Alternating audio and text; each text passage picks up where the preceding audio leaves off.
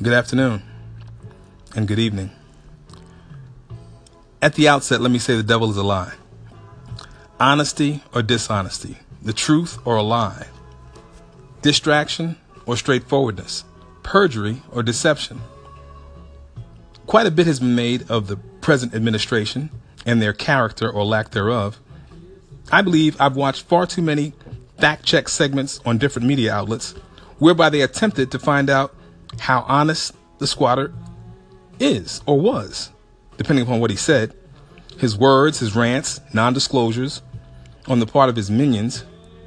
Now, I've spoken to more than a few people also that have asked me, rhetorically of course, how can he be so dishonest about so many things and not challenge more vigorously? The devil is a lie. He's been consistently inconsistent, disingenuous at every turn, showed his racial animus wherever and whenever possible. We all remember. There's my African American. Ridiculous. Exhibited misogyny like no other faux politician in recent history.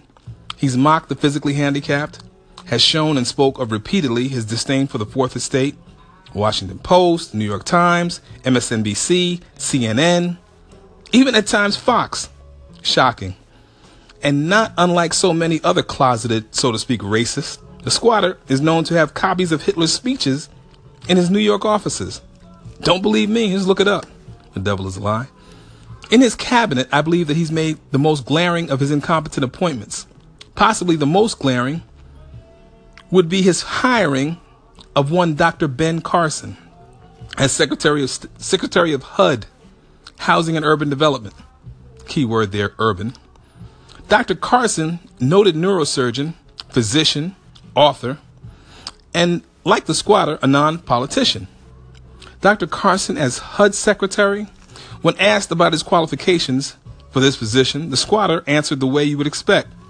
And in my opinion, I believe the squatter placed Dr. Carson due to the word urban and for no other reason. But the squatter, when asked about Dr. Carson's qualifications, he answered in the only way he could possibly answer. At one time, he lived in the projects. Believable. And in closing, let me say this. Never forget what most of us were told about the friends and or associates that you align yourself with. There's something about being called guilty by association. Being infamous for his inane exclaiming ad nauseum ad infinitum, "You're fired." Let's all look closely at who he's hired. Ebony Contrarian, out.